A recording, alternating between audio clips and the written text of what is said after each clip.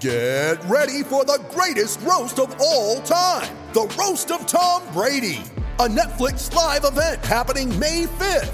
Hosted by Kevin Hart, the 7-time world champion gets his cleats held to the fire by famous friends and frenemies on an unforgettable night where everything is fair game. Tune in on May 5th at 5 p.m. Pacific time for the Roast of Tom Brady, live only on Netflix. You're listening to the Husker Online Show, your authority on Nebraska athletics. The offense and defense have been going back and forth all spring. Today, I didn't think the offense came out with the right attitude and mentality that we need to be champions on a daily basis. So we got to learn from that. We picked it up as the practice went along. And in order for us to be great, we got to, as soon as we hit that grass field, we got to make sure we're locked and loaded and focused. For the most part, the defense, pretty much gave it to us today. But yeah, it was the whole offense. I mean, it was pick a position. Guys weren't dialed into the details of what they were doing, and certainly, our defense played with more energy this morning initially, and they carried it throughout practice. We had some bright moments, but overall, just was not to our standard. Coach Frost wanted those guys to understand, hey, we still got a lot of work to do. We had a little taste of the fans being in the stands last week, so they got motivated from that. Coach Frost made an emphasis in our team meeting. Hey, we have a long way to go still. We got still opportunities. Sometimes you're trying to look at the carrot down the road on May 1st, but we still got a lot of work to get done. And welcome here to this edition of the Husker Online Show. Sean Callahan and Robin Waschat. Later we'll hear from Brian Munson as we bring you through the home stretch of spring practice. Nebraska held their final major scrimmage of the spring on Wednesday inside of Memorial Stadium. It was a full padded affair, chilly morning, but they got a lot of work done, all things considered. Now they'll head into this final week with Monday and Wednesday practices, as well as the red-white spring game on May 1st. Around 30,000 or so tickets have been sold for the game. They'll sell at least 42,000, if not more, now that the capacity and guidelines have been loosened a little bit this week. But it was interesting. You heard Robin, Sean Beckton, and Greg Austin both coming out right away and saying, you know what, they didn't have a very good final scrimmage for the offense. The defense had the upper hand.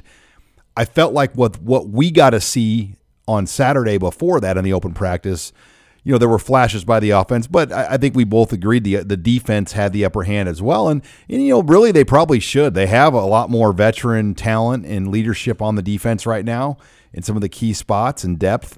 And, as we head down this final stretch, the defense kind of won the final stretch battle. Yeah, and like you said, that's not a total surprise, just given what Nebraska's defense is and how much experience is coming back and how deep that side of the ball is. So, I think you pair that with what we were able to see on Saturday and some of the reports that we've gotten over the course of spring. There's been some back and forth, so it's not like the offense is being completely overwhelmed, but, Wednesday was the defense's day. And, honestly, in spring, that's how it should be, especially when, you have so many new wide receivers, so many new running backs, young guys on the offensive line.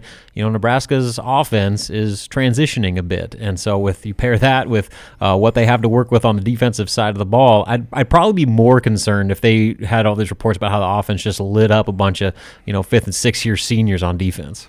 You're listening here to the Husker Online Show as we talk spring practice here, Robin, but I think we both walked away with some interesting takes, some observations. We'll hit on Jacques Gient more in our next segment, the walk-on running back out of Tallahassee, Florida. But I want to go right to the receivers as we talk offense here. I think we both would agree year over year that potentially will be the most improved position on Nebraska. And Omar Manning was out there. Samori Toure was out there. Xavier Betts.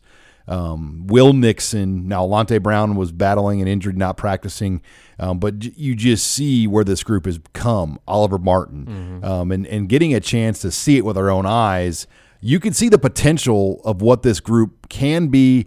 And I think they thought this is what it was going to be a year ago. It just didn't materialize, but I think they finally have the parts there.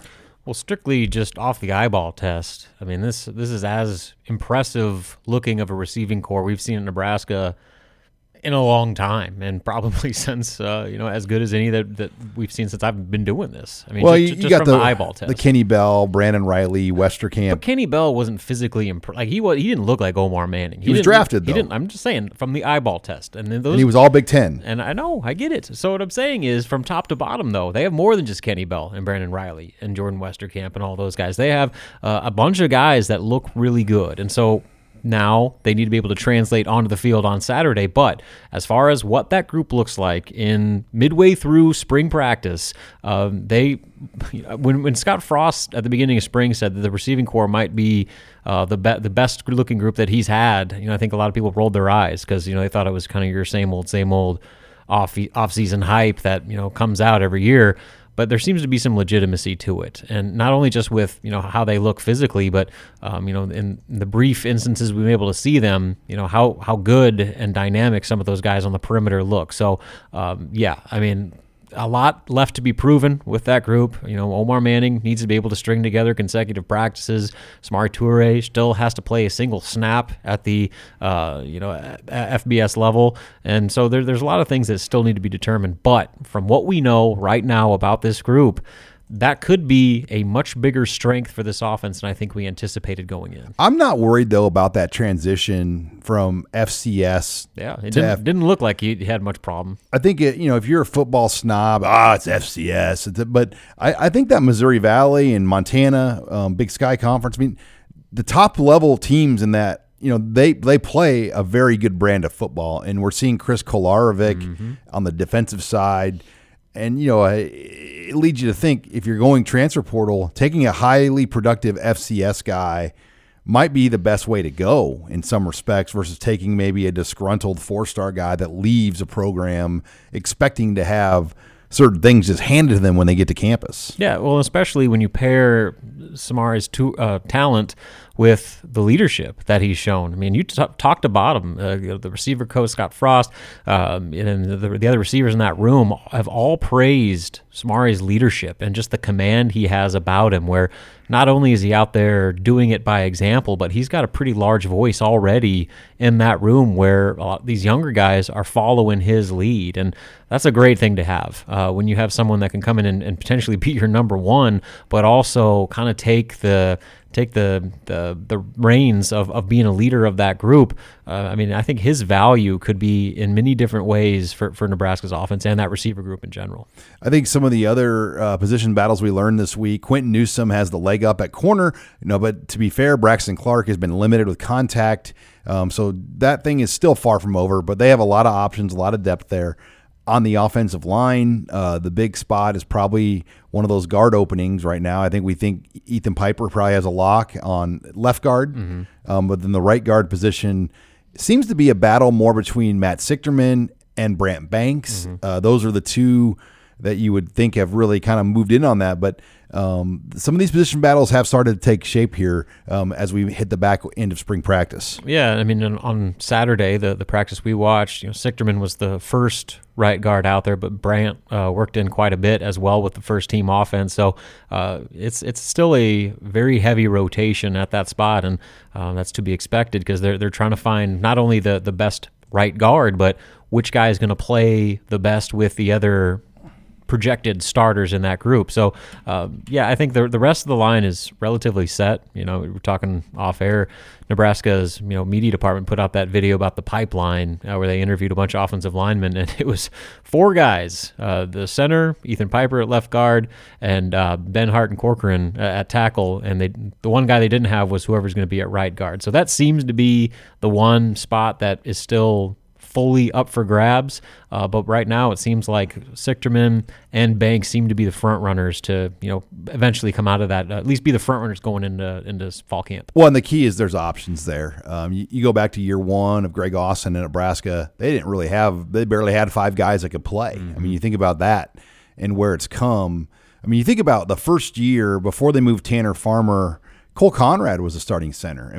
And no knock on him. He was an all right player, but they just didn't have a lot of options and depth. Bo Wilson was a starter that first year in 2018. In year 3, Bo Wilson wasn't on the field anymore at Nebraska. So you've just seen how far that group has come, and it's only going to get better as they now feel like they have 9 or 10 guys that can play at a Big Ten level. Well, and especially with how many of those guys can play multiple positions and the cross-training that's going on there. The puzzle. Yeah, if their guys aren't locked into one spot, and that's a good thing. All right, when we come back, we're going to talk more offense. I want to hit on Jacques Yant, the running backs, and more. You're listening here to the Husker Online Show.